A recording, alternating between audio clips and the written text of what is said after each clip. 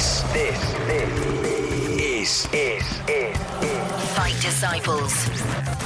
We are gathered here today For the Fight Disciples. UFC and boxing talk. How you doing? Welcome to today's show. Thank you so much for downloading. Coming up, we're all praying for Jeff Horn. Just for 1 minute, everybody just calm down. As you're listening to the show now, just have a moment of silence for Jeff Horn, right? Because this kid, he had his big payday. It was all weighed in for him. He's spent it all. He spent it on the world tour. He's going on his holidays. He's retired as the lad. And Manny Pacquiao has shat on him. Absolutely from a great height. Jeff, we feel your pain, brother. You're more than welcome to come and do a few shifts on the podcast if you want, mate, if you need to make a few quid up. And we've got to admit it. Amir Khan pulled our pants down. We slagged them last week. Come on, I've got to hold my hands up. We've slagged the bloody living... Amir, I know you listen to the show. You're a big fan. Yeah. I mean, you've been on this show. We've slagged you till kingdom come, my friend, for not taking the Kell Brook fight. Of course, you had the ace of spades in your fucking back pocket, didn't you? You knew what were going on, and you've absolutely made us look like dicks. Fair play, man. We did say last week, we panned them, didn't we? Fucking fight Kell, you shit house. And then we went, the only way he redeems himself now is by fighting Pacquiao. It's the only way. To the show, it's the only way. And he's obviously thought, the lads have got a point there. Yeah. And with the news coming out of America that Garcia Thurman will be on free-to-air TV, I, of course, have another go at pay-per-view. The UFC seems to be coming from an angle of, it's the fans first. We need to entertain these people. Yeah. This is what it is. Whereas it seems in the world of boxing, it's the fat cats, it's the TVs, it's the promoters. Well, we're first. We need to make our money first, and this is how we're going to do it. The fans will come. Well, the fans won't always come if you keep mugging them off. This is the Fight Disciples podcast. Subscribe now via the iTunes Store. Welcome to episode 79 of the Fight Disciples podcast. If you subscribe already, thank you so much for doing so. We are available on iTunes. Get yourself there, click the button, and you'll never miss out on any of our weekly content. We're also available on all social medias, as I'm sure you are fully aware from the numbers that we have received over the last week or so through our Facebook. So we're on Facebook, Twitter, and Instagram at Fight Disciples. On that, thank you so much for coming to join us last Wednesday night on Facebook Live. It was a little bit of a new thing for us. We were trying some new things out. We're trying quite a lot of things out, obviously, with what we're doing here at Fight Disciples. And our Facebook Live chat with Tony Bellew was well received. That is the Tony Bellew that we know. Mm-hmm. So for us to be able to do that, I kind of got a kick out of it because, obviously, he said in the chat, didn't he, that he plays a character. He plays up for the fight. He plays the bomber character. Mm-hmm. That's the geezer that just sits down here and has a little bit of a chat with us, and it was brilliant to be able to do that and then show that off to an audience, and he was well received. Yeah, and you know what? We could have just kept the mic on him all day. You know, when he left the actual studio, when we were getting in the lift, and he was like, yeah.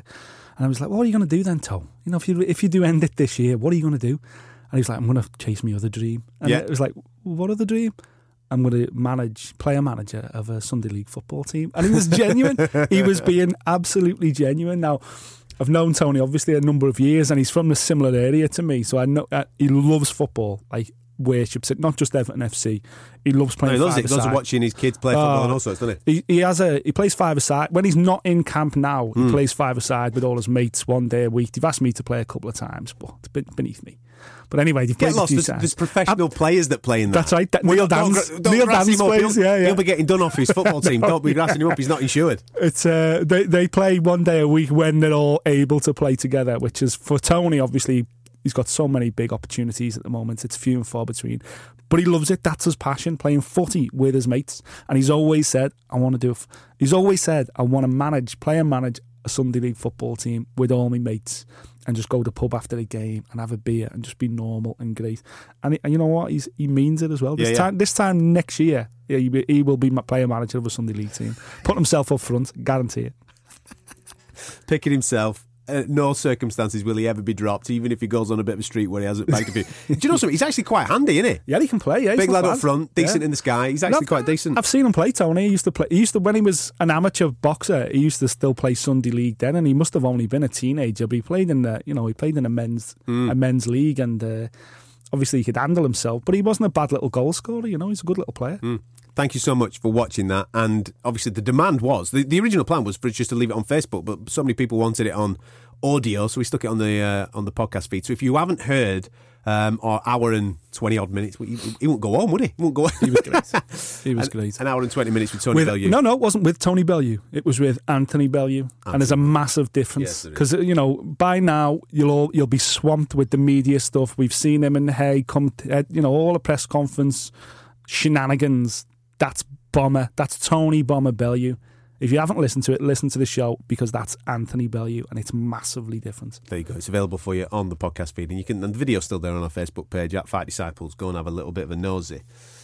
We will be talking, obviously, about Tony against David Hay a little later on in the show. We're also going to be doing a special show for our Radio City Talk radio show this week, which you can get via the subscription, because myself and Nick sat down with Adam Smith, Sky Sports head of boxing. He came in, sat down, and we previewed the show. So a more in-depth look at this weekend's card at the O2 Arena will be on that. So 2 shows in effect for you, 2 big boxing shows for you this week. On this one, we're going to start by reviewing the windmill. Love the windmill. The technique of the heavyweight boxer that is Deontay Wilder. He's taking you out no matter what, man. He's going to catch you. Fuck the technique. Chuck it out the window, man. I'm coming. Woomph, woomph. I haven't seen technique like that since I was behind the back of the bike sheds, age 15. That's me, mate. Cock of the school was taking on some kid out of it, some unwilling opponents from science class or something. Yeah, it's a good windmill, mate. It's a good job that Deontay Wilder has got a boatload of power, right? Because his foot movement shit. He doesn't move his head. His technique, as we saw, is not that great. No, but if he clips you, he puts you to sleep. Thank God he does, because there's no way that he'd be the heavyweight champion of the world if he didn't. He's awful. But fair play to the man. He's still got his WBC belt. And I don't know if you've seen this. Stivern's got his bloody wish, hasn't he? Yeah. He's now the mandatory challenger for that belt. How the fuck is he blagged that? It's unbelievable. Mental. That's heavyweight boxing for you. The whole thing is just absolutely bonkers at the moment. Bonkers. But, from all signs point the fact that Wilder is going to fight the winner of Hughie Fury against Joseph Parker. Let's just hope that happens, because Parker was there at the weekend, wasn't he? Yeah, he was ringside, but that fight's been confirmed now, hasn't it, for 6th of May, I think it is. I think it's been pushed back a week. It was supposed to be April Fool's Day. I think it's been pushed back now. Oh, it must be 6th of April, sorry. It's been confirmed for New Zealand, I think. So no doubt the winner of that has got this opportunity against. I think that's the way it'll go. I think Stivern may well be mandatory, but he ain't going to get that fight anytime soon. What did you make of the fight itself? Gerald Washington, I thought were all right. I thought he looked in control. I felt quite happy about the fact that on last week's show, when we zeroed in, and we'd announced Gerald Washington had come in as a replacement opponent. On last week's show, we made it clear that we thought that was a better opponent anyway, unbeaten, and I thought he looked tidy. I thought there was at times I thought he looks a far better boxer, far more accomplished. He had pretty fast hands for a big guy as well. You could see why he's unbeaten. He certainly looked like a legit contender.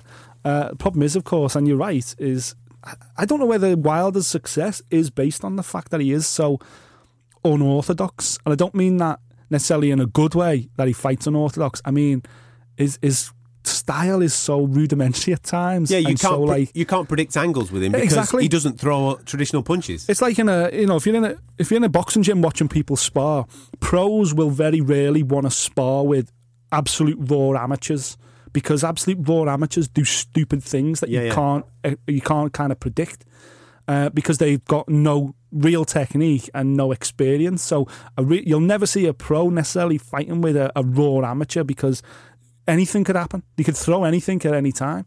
And that's a bit like what Wilder's like. He's so unorthodox. He slaps, that windmill. It was just weird at times. Watching him fight, you think, imagine if he did have technique. Imagine if he had technique with that power. Yeah, exactly. It's a bit like... But then that would also take away from how bizarre he fights, That is... Yeah. He would become predictable then. I think the fact that he's so unpredictable makes him more dangerous. I think once Washington got in... Washington, for me, was in the fight, well in the fight. Yeah. I thought he looked like a better boxer. He was winning the fight. For me, he was. But then as soon as he got tagged, you can see it was over. There's so much power there, it's unreal. And he's not even... With Wilder, he's just got such long arms, such long pistons. It's just crazy amount of power he must have. But you've got to think, if someone got in there with him that was a really accomplished boxer, they would be able to handle him. They'd be able to push him backwards. I was thinking about this during the fight, like obviously AJ and Klitschko, Klitschko's a technician, yeah? And you would imagine that Klitschko against Wilder, he would be able to keep him at the end of his jab. Klitschko, this is. Yeah. Whereas Anthony Joshua, yeah, okay, there's a technique there, but he's a little bit more raw. He may rush in a little bit more because he wants to entertain the fans and he wants to blast somebody out of there. Yeah. AJ versus Wilder could be unbelievable. It could be a crazy gun show. Yeah, it could be unbelievable, that fight. Yeah. But, for example, if it was, let's say Lennox Lewis was still fighting, you would anticipate Lewis had just boxed the head off him all day long. Yeah. That's what I mean. A very high-level, accomplished boxer who can get behind the jab, like the way Klitschko used to do. Lennox is a perfect example. Would take Wilder into deep waters and then put him to sleep. But again, you're right. Wilder versus AJ, man, that's crazy. That is a crazy, crazy fight. And, if they keep going the way they're going, it's going to happen. It's going to happen. If not the end of this year, early 2018, more than likely Las Vegas.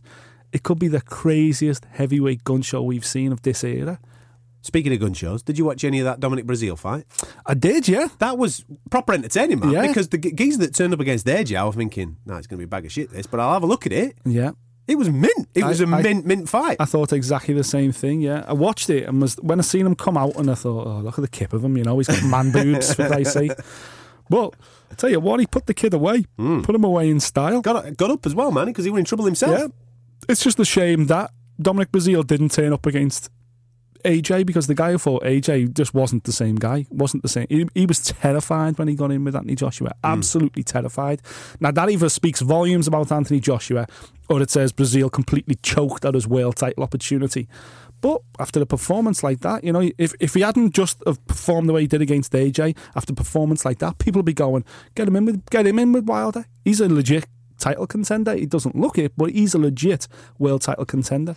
The only thing going against him is the fact that he just didn't turn up at all against Anthony Joshua. You might get in with Wilder, mate. Did you not hear what happened in the hotel lobby afterwards? I'd seen that Breazeale's team, he'd put something out, didn't he, saying, firstly, I'm safe, I'll come out of it, blah, blah, and, through the next fight, great. Secondly, there will be ramifications after we got jumped in the lobby by Team Wilder, about 10 of them, in front of his kids, he said, in front of my kids. And I was thinking, please don't let that be true, because that's horrific. If that's the truth, I'm sure the US, there'll be an investigation now, obviously, by the governing body. And the chat is that it's Wilder's brother. Right, so it wasn't actually Wilder. Not that I know of, but Wilder was around. And listen, if your brother's in a fight, you get involved, don't you? You know what I mean? In some way, shape or form. Of course. It'd be interesting to see what the ramifications are coming out of that then, because jumping anybody's bad enough, but listen, only a coward fights a man in front of the man's children. You know what I mean? That's just that it doesn't get any lower than that, in my opinion.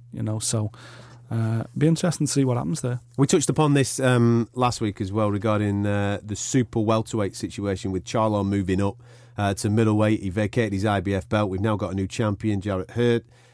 Stops Tony Harrison.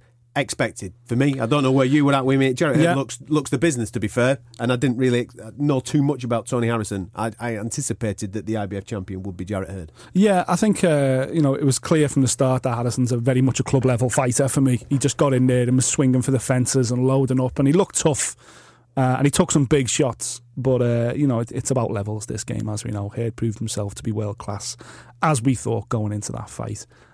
He was just far better boxer, and he did a bit of a number on him in the end, which was great. But it's an exciting weight class, isn't it? There's so many opportunities in and around that weight class now. It's like every week we talk about a different weight class, and you're like, you start rubbing your hands together with glee about the options that are out there for him. But Hurd's put himself right in the frame now to get himself a unification fight. Speaking of which, have you seen the TV promo for Liam Smith? The Liams. Looks wicked, man. The Battle of the Liams. BT have arrived. Nice job, Somebody guys. spent some fucking budget, haven't they? Nice job, like that. That looks really good. It's funny. I was watching it thinking, wow, this is what Box Nation would be like if they had any money.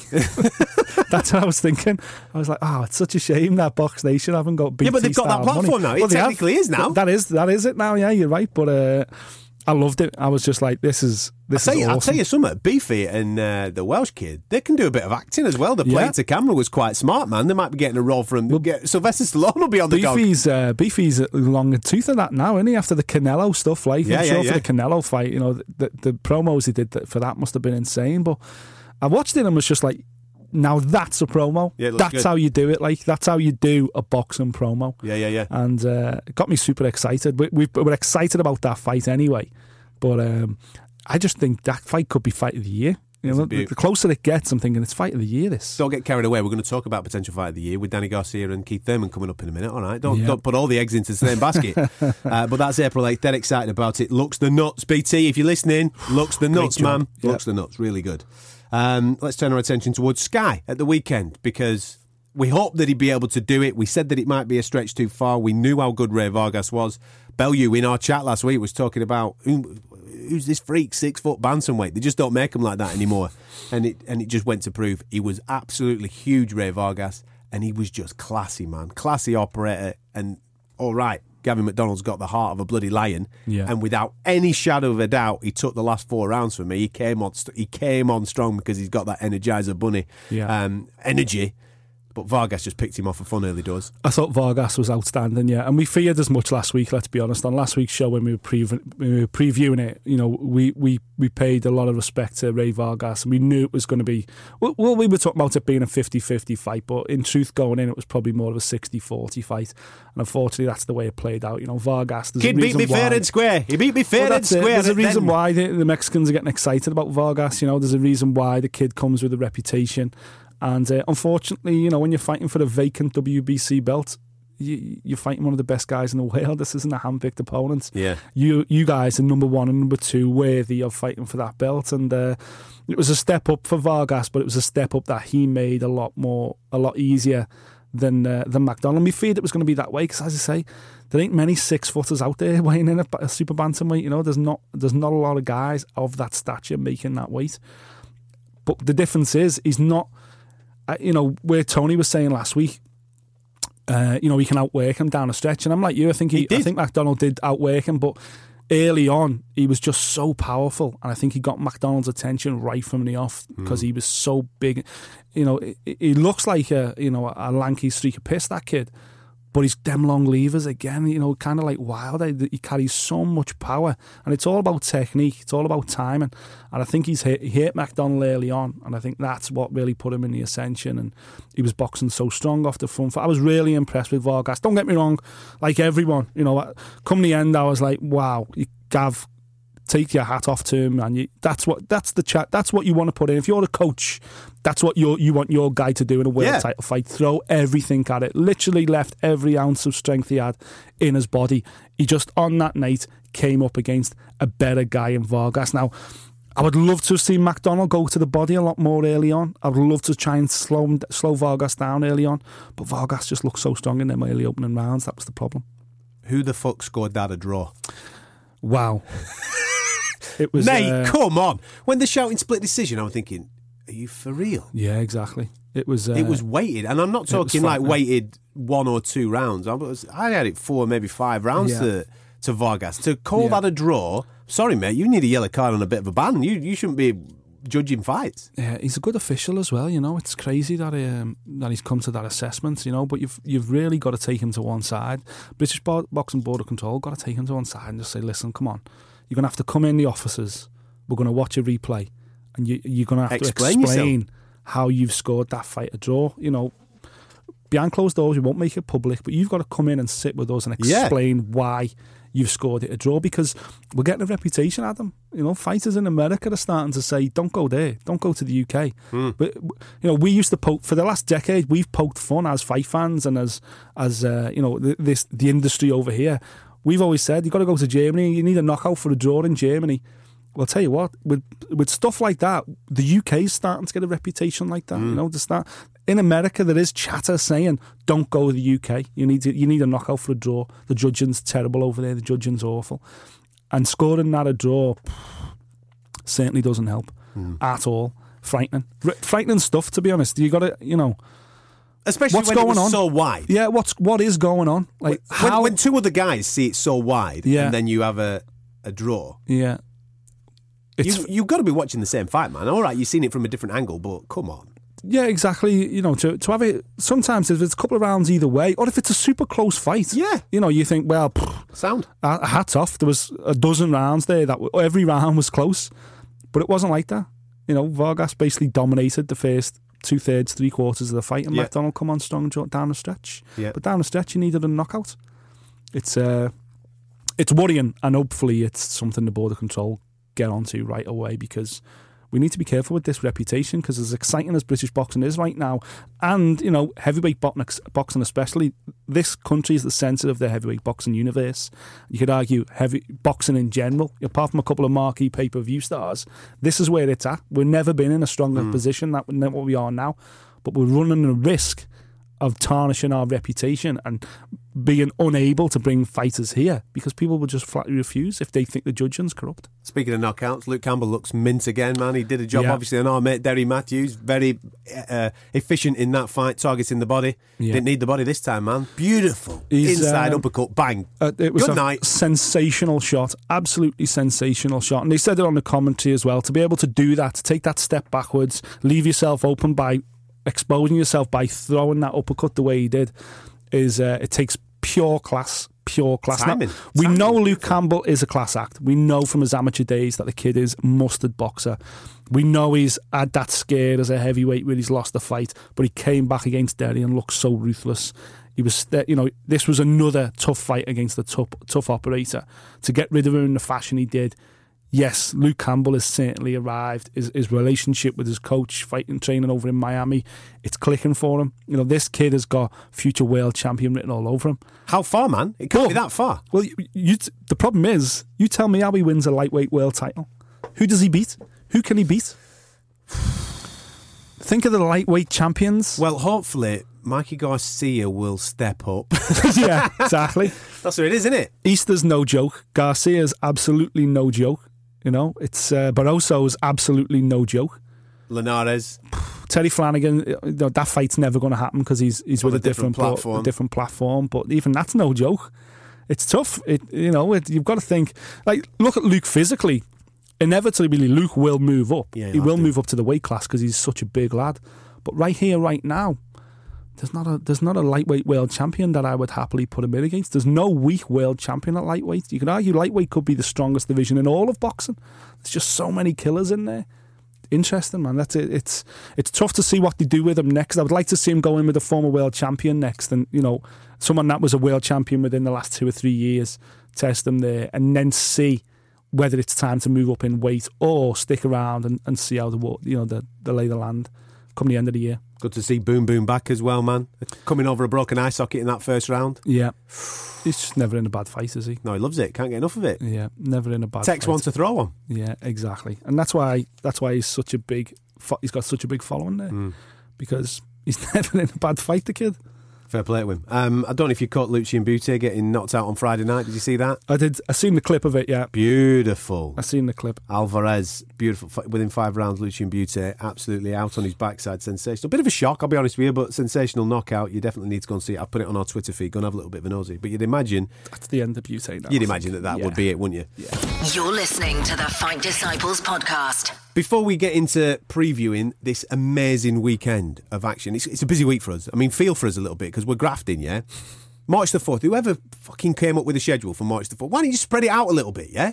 We've got, obviously, all the stuff that's going on at the O2 Arena. Then we've got all the Danny Garcia, Keith Thurman stuff. And if you follow us on UFC podcast as well, we've got blooming UFC 209 this weekend. We've got so much to do this week, man. We're sweating. Yeah. Our wives won't see us this week. That's an excuse for us, anyway, just to get that in there. And as well as that, Amir Khan and Manny Pacquiao are making a fight, my man. They're getting it on. They're going toe-to-toe. All this has all come. Can we just for 1 minute, everybody just calm down. As you're listening to the show now, just have a moment of silence for Jeff Horn, right?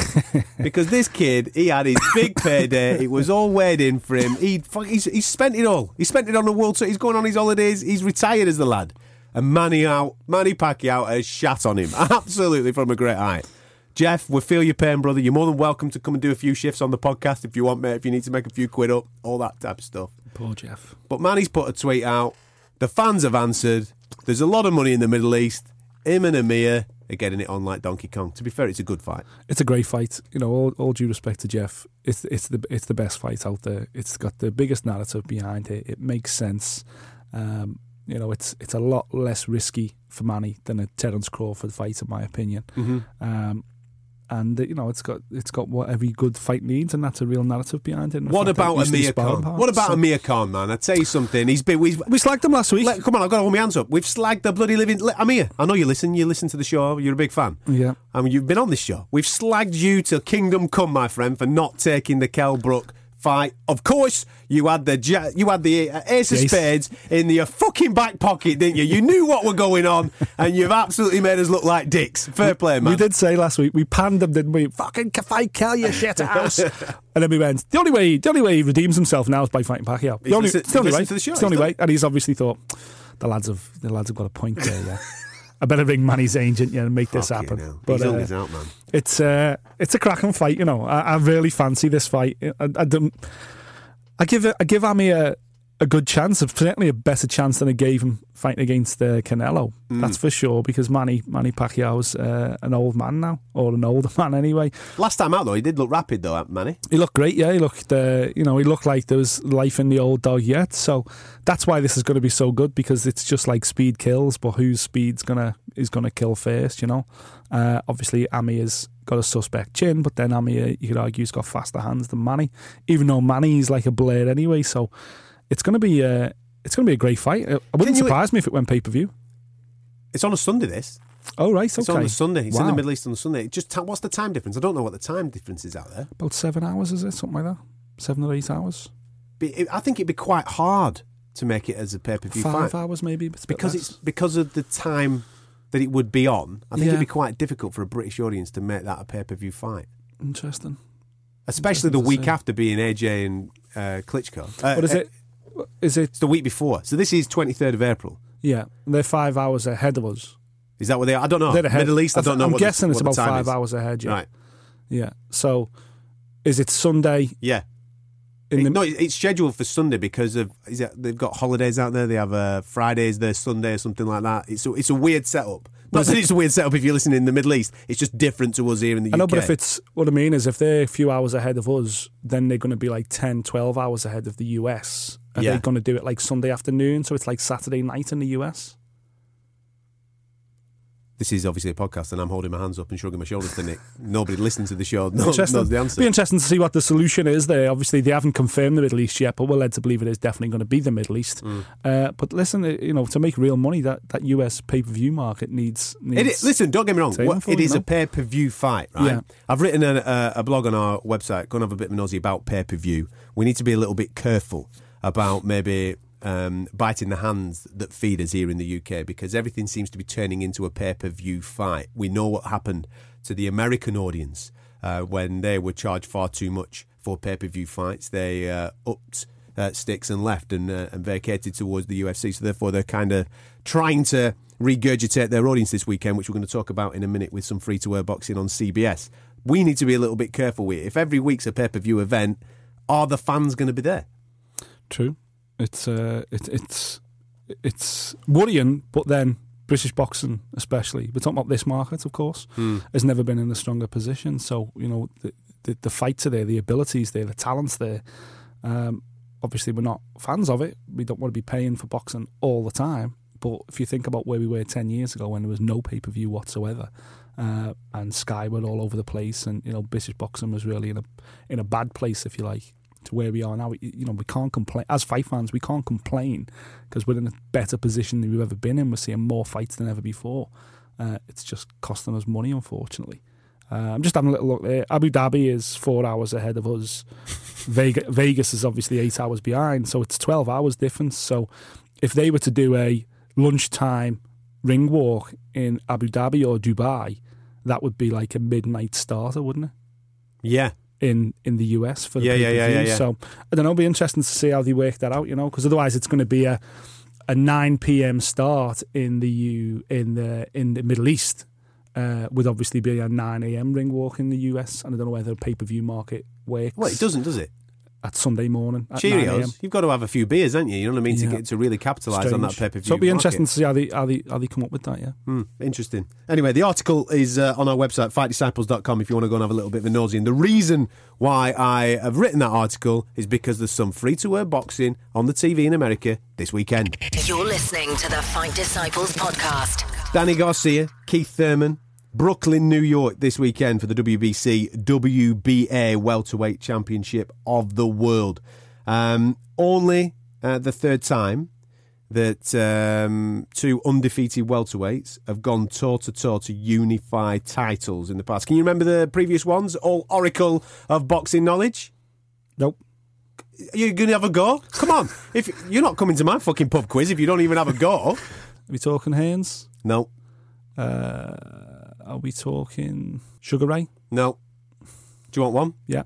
Curry McCrory. Oh, right, okay. Do you remember that? Wow, yeah, of course I do. 80, 85, I think that was. Wow. There's one a little bit more recent. Canelo? No. Do you want it? Yeah.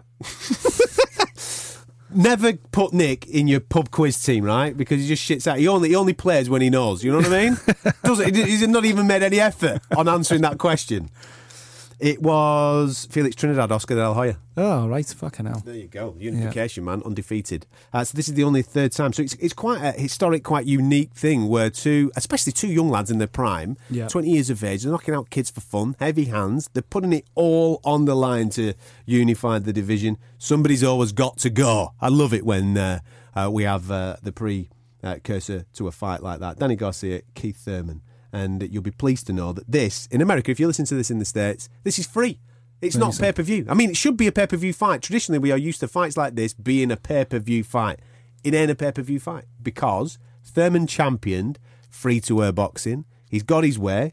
Showtime Sports, who on CBS, they said, right, okay, CBS, you can have it as a prime-time thing Saturday night in the hope that they breathe a little bit of life into the American boxing audience, because we know that those numbers have been dwindling recently. Yeah, it's do you know what? I think it could be a shrewd move as well, because obviously we talk about it on a separate show, but UFC 209 is a pay-per-view this weekend on the same night, and that's a massive welterweight world title showdown as well. And the interim lightweight show on there is unbelievable. People have been gagging for that for a bit of time now. So that's a massive fight, you know. And as we know on this show, as hosts of the Fight Disciples, we know that there's a massive crossover from both UFC and boxing fans. So it's probably not a crazy shout, because I think it's a good way of ensuring they get big numbers, because people are going to watch that for free and then maybe watch the UFC thing a bit later on. So as a thing, listen, I'm a massive supporter of it. Obviously, here in the UK, we praise when Barry McGuigan sticks stuff on Channel 5. You know what I mean? All those types of things we are massive fans on, because the more broadcasters that are involved, then the better it is for audiences. The more choice for fighters, the more choice for fans, all this type of stuff, yeah? And especially when it's free, it brings in that casual fan, makes them fall in love like we did in the 90s. Well, I did in the 90s, you obviously in the 70s, mate, when you... But I fell in love with it in the 90s, you know what I mean? Watching Eubank on ITV, watching Naz on ITV, all these things. Yeah. Really falling in love with it, and then you've got me then. Okay, you can have my dollar at a later date. I'm going to pay money to come to the fight. I'm going to pay money for a pay-per-view, a big pay-per-view. That's how we do it. This, like you say, it's a shrewd move. It's a good move. But at the moment, as an isolated incident, I see it only as a plaster over the crack. They've got to keep reinvesting. They've got to keep doing it and not, in a way, mug the audience off by putting on crap pay-per-views, for example. A lot of people are still stung in America by Mayweather-Pacquiao being a snooze fest. You know what I mean? They've got to keep reinvesting these CBS guys and what have you into fights like this. Because, let's be honest, the casual fan in America won't know who Danny Garcia is or Keith Thurman is. It's only the hardcore fans that would know who they are. Yeah. So, by all accounts, it's a fight of the year potential fight, this. And if it goes to plan and it's an absolute barnstormer, you've got to follow it up again by allowing someone like Canelo to fight on free TV. You have to do that. Yeah, potentially. Obviously, Canelo's never going to fight on free TV, but I get what you mean. I think what it does do is it's a great way of putting these two in the shop window, letting them go at it. You're right. It's got Fight of the Year written all over it. Both these guys are outstanding. You know, it's a flip a coin fight. It really is. Could go any way. And I just think that if it lives up to the hype, if it lives up to potential, then the rematch is pay-per-view. The rematch is where you're making money, because, you know. But do they do that? Should they do that? Should they go pay-per-view? Because they're going to get big numbers for a TV fight anyway. So if it's that good, they'd be crazy not to do the rematch on pay-per-view. From what point of view, though? There's so much money to be made. Because there's so many people that watch it, they'll watch the replays of it and go, that was amazing, cannot wait to see the second fight. But longevity-wise... $50 then. But longevity-wise, does that serve the purpose? But that doesn't work. That's not necessarily how this boxing model is working at the moment. I know, that's why they've got audiences dwindling, though. That's why people... What Pay-per-view happens? numbers. Yeah, this is what happens on pay-per-view. If you're promising somebody something for a premium that doesn't live up to its expectation, first thing that you do is go and try and find the same product cheaper, so streaming, for example. Yeah. Therefore, you're not getting rid of your dollar. And then when your stream's all fucked up and it's all bitty and what have you, and you're not really getting a kick out of it because you watch it on your iPad or your phone or something, Yeah. then you will look for an alternate product, i.e. the UFC. That's what's happening in the States. Yeah. They're getting their fight fixed by doing that. People are prepared to pay the money if the product is the bollocks. UFC's fight cards from, as we've said on our UFC show, which is available every Thursday morning via fightdisciples.com, we say that the first fight on that fight card could be just as entertaining as the last card because they matchmake correctly, they put as much emphasis on each individual fighter rather than the top of the bill getting the most money compared to the bottom of the bill. Mm-hmm. It seems a little bit more of a level playing field, a little bit more oomph and onus on the fighters to perform on the night, therefore entertain the fans. The UFC seems to be coming from an angle of, it's the fans first. We need to entertain these people. Yeah. This is what it is. Whereas it seems in the world of boxing, it's the fat cats, it's the TVs, it's the promoters. Well, we're first. We need to make our money first, and this is how we're going to do it. The fans will come. Well, the fans won't always come if you keep mugging them off. Yeah. The crazy thing is, I think that a lot of people would have paid for this fight though as well. I'd have happily paid for Danny Garcia versus Keith Thurman. That's why it's a good thing. Which is why it's great. That's going on normal TV. I get that, but especially when you go, AJ and Molina was a bloody pay-per-view in this country. Yeah, and you compare that. You compare Thurman Garcia, that's not pay-per-view in America. You think to yourself, great, you're going in the right direction. Keep going in that direction. Eubank Jr. as well. Fucking hell, that was man. a pay-per-view. Yeah, exactly. It's shocking. So yeah, but I understand that fighters get rich through pay-per-view, and we Yeah. want them to be obviously recompensed for their fantastic talents. Of course we do, but it's like football. It ain't nothing without fans. If fans ain't asked about watching it, and you don't give them the opportunity to watch it, you're not going to be able to make any money anywhere. Mm-hmm. Yeah, I buy into. I get what you're saying, and I think you're right. In this case, it's a masterstroke putting it on CBS, absolute masterstroke.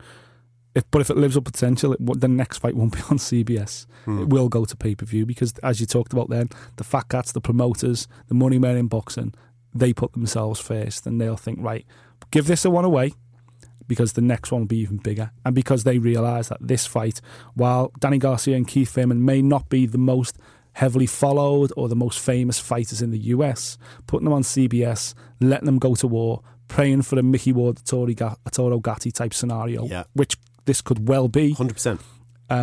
Then the second fight is You've got 2 and 3. You've got trilogies lined up here because these boys would. There you brilliant. go. And you go bang, there you go. You bang it on pay-per-view. How do you think it's going to go?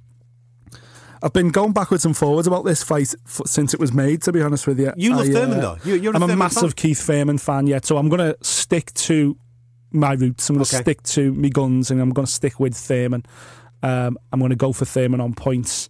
But I tell you what, as the weeks have progressed, I have flip-flopped a little bit. The more I think about Garcia and his fighting style and the way he comes forward and stuff, I just think Thurman might be a little bit made for him. But then I also think Garcia's made for Thurman too. So it's going to be an absolute barnstormer. Yeah. And, what a weekend. This could be.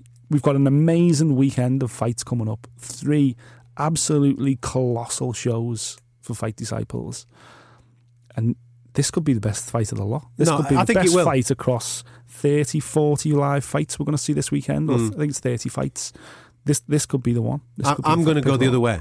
And that's not purely just because you've gone Thurman. Yeah. I'm a Garcia. No, it isn't. It isn't. I'm a Garcia fan. I genuinely am. Because I think he's kind of doesn't get the credit that he is due, mainly because his dad's a dickhead. Yeah. And I think the kid's really talented. His dad has helped him become as talented as he is. Of course he has, but his dad's just a bellend, as we saw at the original press conference. And he goes under the radar a little bit, Danny Garcia. And I think, I agree with you. I don't think there's going to be a knockout in this fight, even though both of these men are extremely heavy-handed and they should be able to knock each other out. I just think there's too much heart, there's too much pride at stake. I think there might be knockdowns, but this is going the distance, and I think Danny Garcia will end up picking it because of what you just said there. You alluded to pressure, and he is that guy. He's constantly coming forward. He don't go. He's like a fucking shit that won't flush. Yeah. He just keeps coming, doesn't he? And But that'll help Thurman, though. You know. Oh, yeah, listen. I think Thurman probably got the edge in power, and both of these guys can bang. Don't get me wrong. We know that the record speaks as much, but I think if Garcia just keeps pushing forward and forward, I think he'll become a little bit predictable for Thurman. It's a great fight. It's an absolute great fight. I hope we don't get a stinker on the judges' scorecard. No chance. It ain't gonna happen. I think Thurman probably wins it by about 3 rounds, and that's what I'm going for. You're listening to the Fight Disciples podcast. Now, we're not going to go too much into what's happening at the O2 Arena in London at the weekend, mainly because we've done another show on this, a show that's kind of specific to it. Every Tuesday night in Liverpool, we have our own radio show where we go through Merseyside-specific boxing. And seeing as that Tony Bellew and Derry Matthews are obviously from Merseyside, we've kind of allotted all the chat for Hay Bellew, Matthews O'Hara, and the card in general on that show. Myself and Nick have teamed up with Adam Smith from Sky Sports, head of boxing, for this week's show. It's available for you now. Go to fightdisciples.com. It's there. Go and have a little bit of a nosy. You can listen to the show. So the full preview is there. But we are still going to talk about it on this show as well, because obviously it's fucking massive. We can't just pretend it's not going on. Yeah. Hay Bellew. Now, obviously, in the UK, we had the Gloves Are Off TV show. I personally thought, and I know that I'm biased, so people will probably scream at the podcast saying what you're fucking talking about.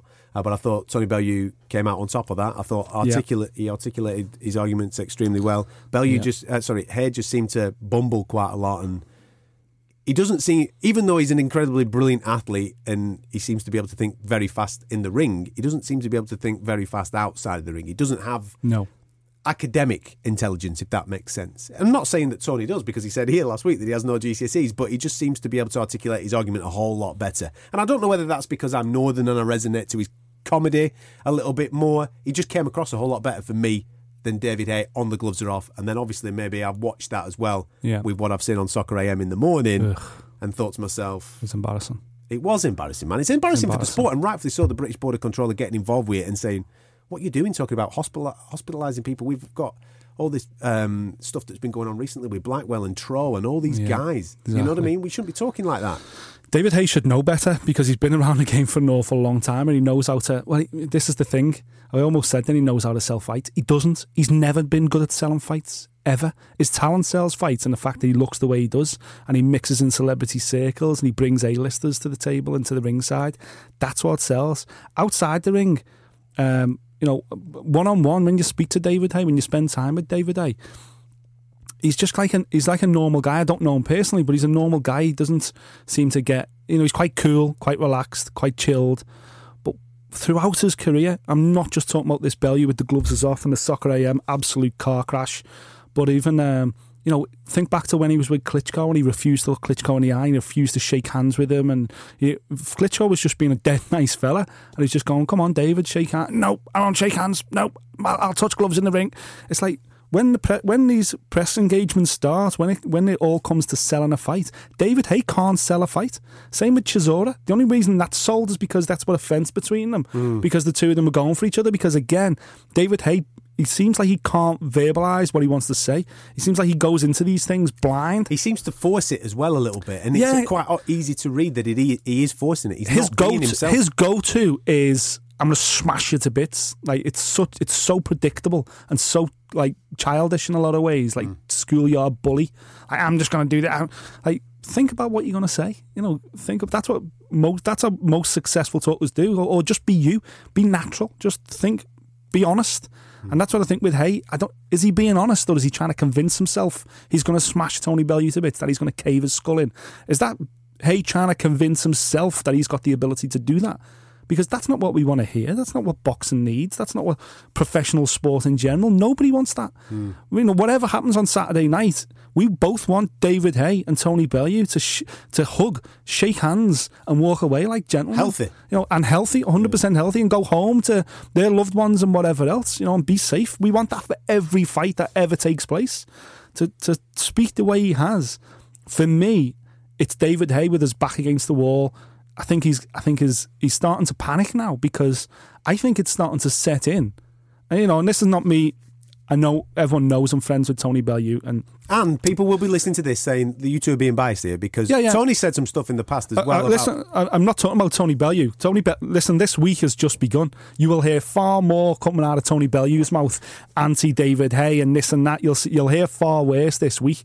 But that's Tony Bomber Bellew. That's the character. That's the person.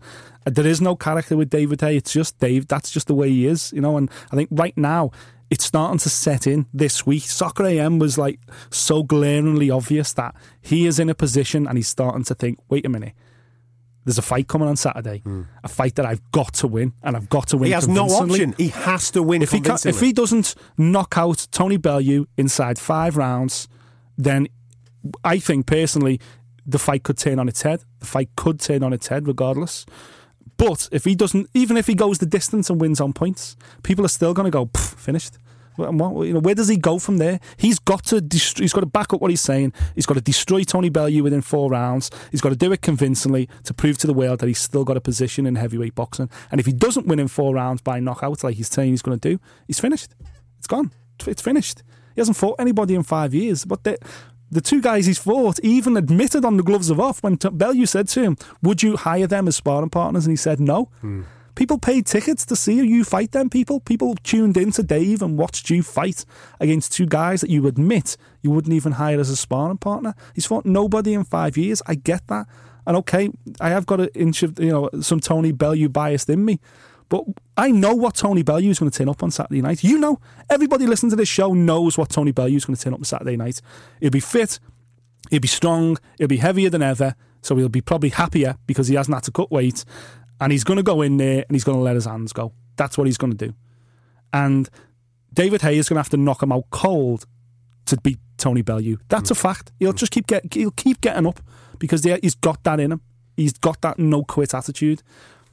David Hay has got to finish him in 4 or 5 rounds. He's got to. He's put all the pressure's on David Hay. It's in London. He sold it out in minutes and blah blah. Everyone's there. Everyone's pay-per-view. It's all about David Hay setting up a fight with Anthony Joshua or Klitschko winner. That's what this fight is all about. You can't lose to a cruiserweight and then say, well, I've still got a career. One day I'll still prove myself. You're not. You're out. You're fighting a blown-up cruiserweight. If you don't knock him out in 5 rounds, you're finished. No, listen. It's crazy, and I think that the cracks are beginning to show. I agree. And everything that you've just said, there's nothing more for me to say on it because you've just absolutely nailed everything that I think the majority of fight fans are thinking at this moment in time. I watched the Carl Thompson fight back yesterday. Yeah. Just to because obviously Tony spoke about it last week, and I was thinking to myself, I just need to refresh because it's 2004. It's a long time since I saw that fight. I remember watching it at the time and thinking, oof, that surprised me a little bit. Yeah. But I watched it from an angle of, let's just watch David Hay and how he approaches this. Now, for those that haven't seen that fight in 2004 with Carl Thompson, at times he looks magnificent. He batters Carl Thompson. Absolutely batters him. He's rocking his head back. He's all over the place. And I'm thinking to myself, there's a lot of Tony Bellew and Carl Thompson here because he won't go anywhere. He kept coming. The referee, I thought, if the referee stops that in round 2, you're thinking to yourself, okay, nobody's going to argue. Nobody's going to turn around and say it shouldn't have stopped that fight. It was a premature ending because David Hay was all over Carl Thompson. But every now and again, Carl Thompson would just remind him, I'm here, mate. I'm in this fight and I can hit. And then, as you've said, panic does start to set in his eyes at the end of 3, going into 4. You think to yourself, shit, I've not got rid of this guy. He's not going anywhere. He keeps coming forward. And then we all see what happens in round 5. Carl Thompson puts it on him and then that's it. End of the fight. He stops him. You can make an argument for that happening again this weekend. As you've said, at round 4, if Tony Bellew still stood there and David Hay's thrown everything he's got at him and he hasn't gone anywhere, he might have been on the deck a couple of times, but he hasn't gone anywhere because David Hay won all 4 of those rounds leading up to that 5th round against Carl Thompson. Then we could genuinely say, I know people will be, again, you're Tony Bellew bias on the show. Yeah, mate, all right, we admit we are, yeah? But you can make an argument for that happening again. Yeah, don't get me wrong. Tony Bellew's got to get through the first 4 rounds. Of course, and the referee's got to allow him to do that. Yeah, and that's and that is not going to be easy. There's a reason why the bookies have David Hay as a massive favourite for this fight because he is so much not taller or longer, but he's wider. He's got a lot more. He's been at this weight. Yeah, he's been a world champion as a heavyweight. So you've got to side with him. But for me, it's all about David Hay. It's all about, because I don't know what David Haye is going to turn up. Is David Haye, from 10 years ago going to turn up where he's fast and strong and aggressive and hungry?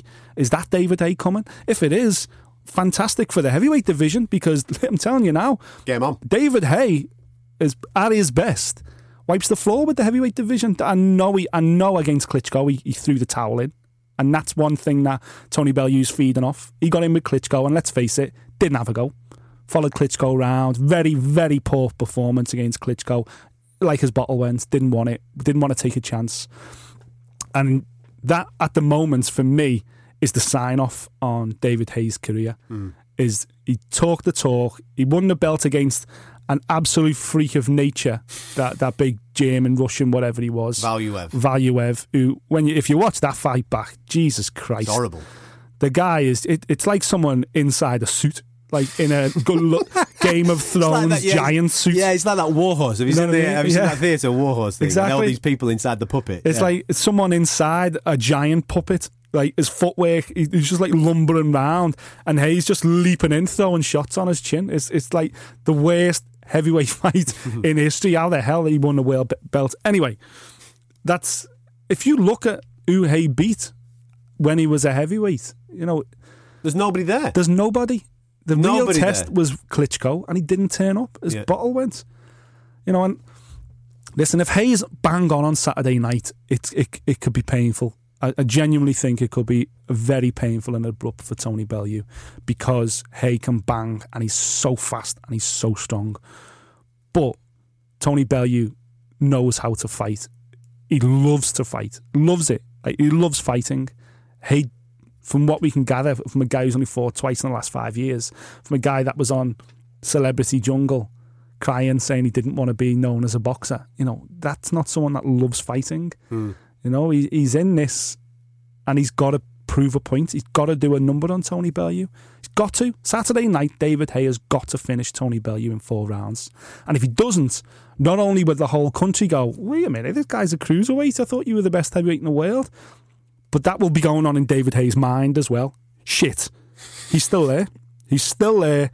I've hit him with good shots, and he's still coming. Because I tell you now, going into that 5th or maybe 6th round, if we can get there, if Tony Bellew can get there, wait until you see Bellew's face, because he'll have a smile on his face that will tell you everything David Haye needs to know. And then the fight, for me, completely changes.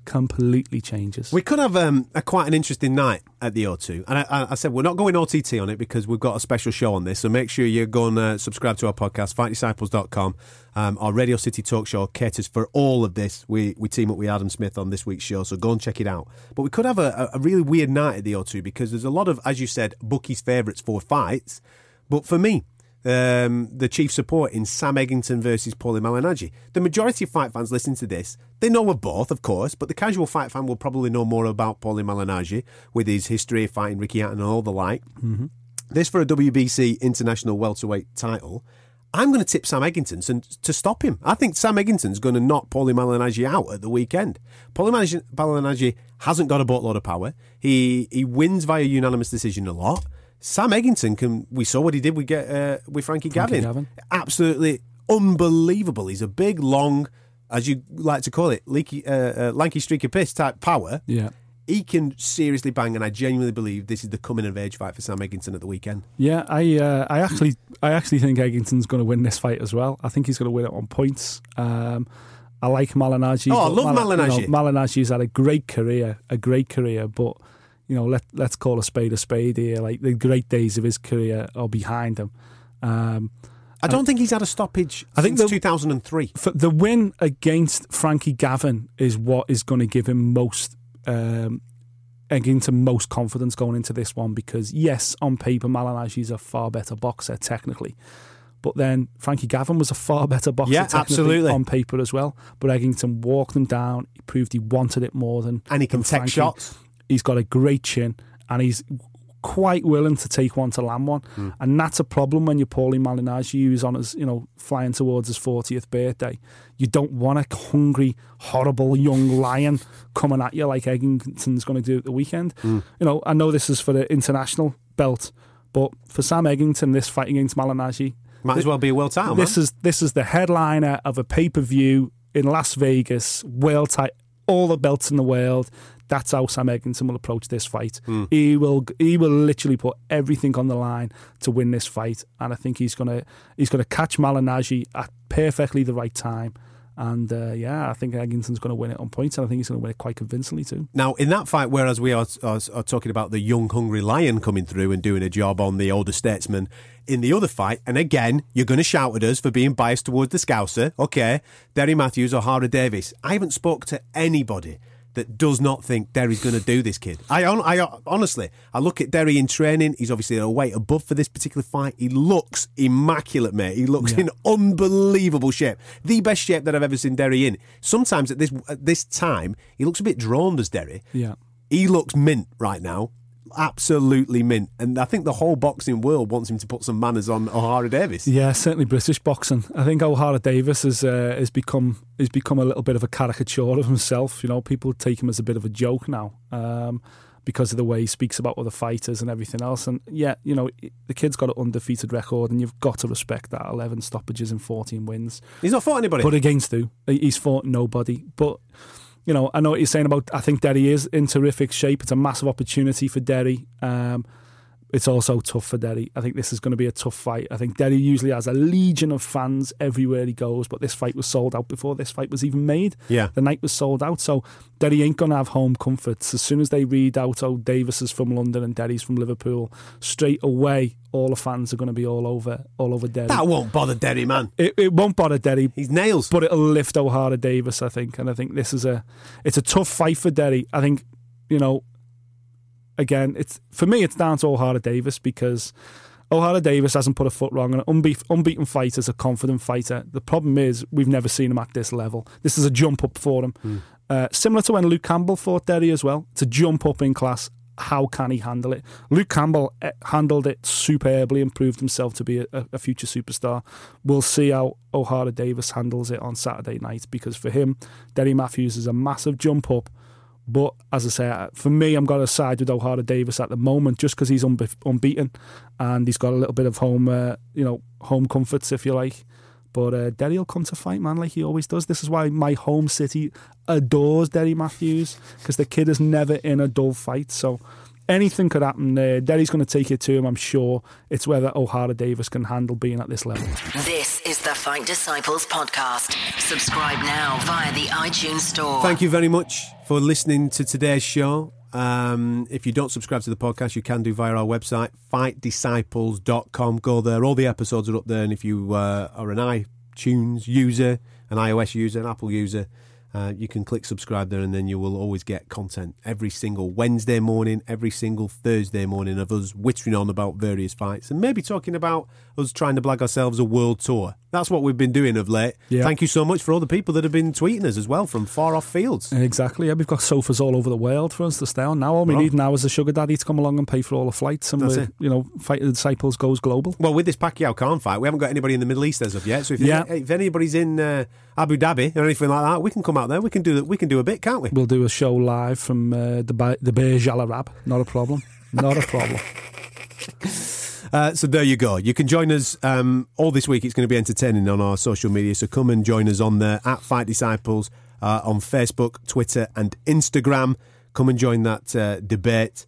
And as of next week, I've no doubt we'll have all the fallout. So probably one of the most exciting weekends of fight sports, mainly because a couple of our mates are fighting this weekend. So hopefully we're going to be in a situation next week where they're in the studio and we're all getting lashed. Thank you for listening. If you like what you heard, subscribe via iTunes.